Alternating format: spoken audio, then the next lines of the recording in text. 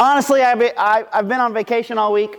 I just got back from the beach like last night at 7 o'clock, so I have to be perfectly frank and say that sermon preparation was not at the top of my list while I was away. So my apologies. But in thinking about this, we've been talking about bread of life for several weeks now, and Jesus here is trying to be really explicit about one has to sort of take in Christ for themselves, that Jesus offers a sustenance that gives us strength and vitality for whatever the world might bring our way.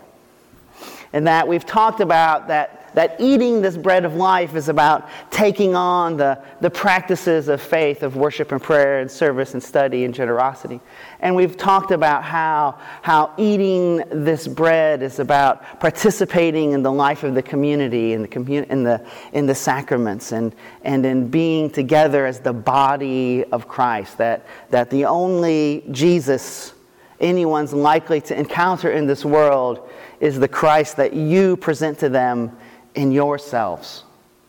That when we come here and we gather around the table and we partake of the sacrament of the body and blood, we are sort of symbolically and really taking on Christ into ourselves. We are feeding ourselves with the Holy Spirit, feeding our souls and our hearts and ourselves, as well as our bodies. And that we take that Christ that we consume in the sacrament and we take it out into the world and we spend it in the world. We give it away.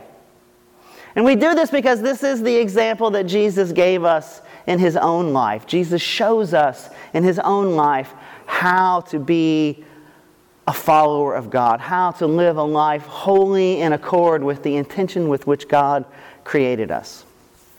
In our Bible study recently, we've been going through the book of Acts, and we were talking about Paul, and he's in Athens, and he gives this speech to the people of Athens, trying to convince them that following the way of Jesus is the true path.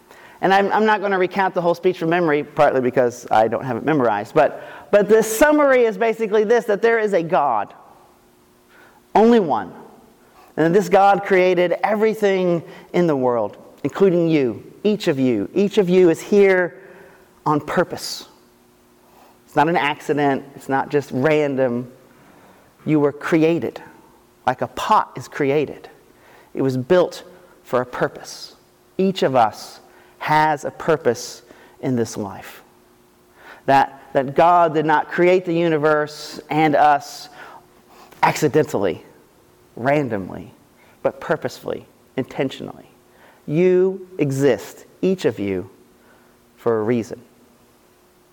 And what God has done in this world is He is calling each of us to turn away from the temptations and the distractions of the world, the things that cause us to fear, and to do evil, to participate in evil, whether we do it intentionally or not. We are mired in systems that hurt other people. And God doesn't want us to hurt other people.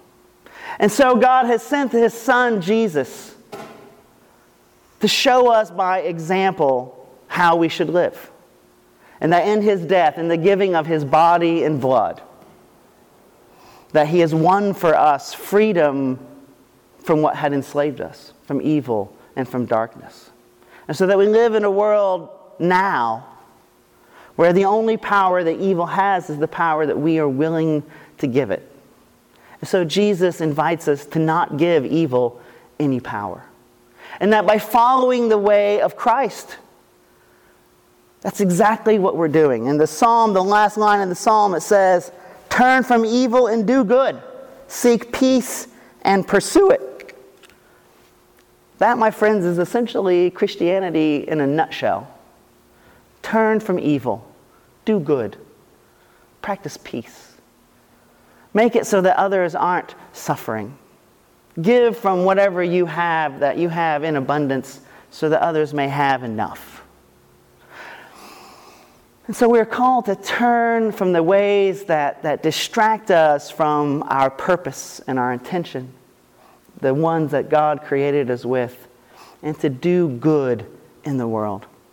And if we can each take this on, if we can individually repent and turn our lives to Christ, then collectively, together as the body of Christ, gathered into one, we can do amazing and transformative things. If we live as though the kingdom of God were present right now, then by our choices, by our actions, by our collective will, then the kingdom of God is here right now. And that the eternal life we are promised is not just about what happens to us after death, but about how we live today. Do we live in abundance? Do we live in hope? Or do we want to live in fear and scarcity? Those are the choices that Jesus gives us. And when we partake and eat of this bread of life, if we take Christ into ourselves and transform our lives, then we become people of the light. We become God's agents in the world. And choice by choice, interaction by interaction, we make the world a better place. And that's what we're here for. Each of us has a role in that. Each of us has a specific purpose in making that happen and bringing that about. But that is our goal collectively, to turn from evil, to do good, to make the world better. Amen.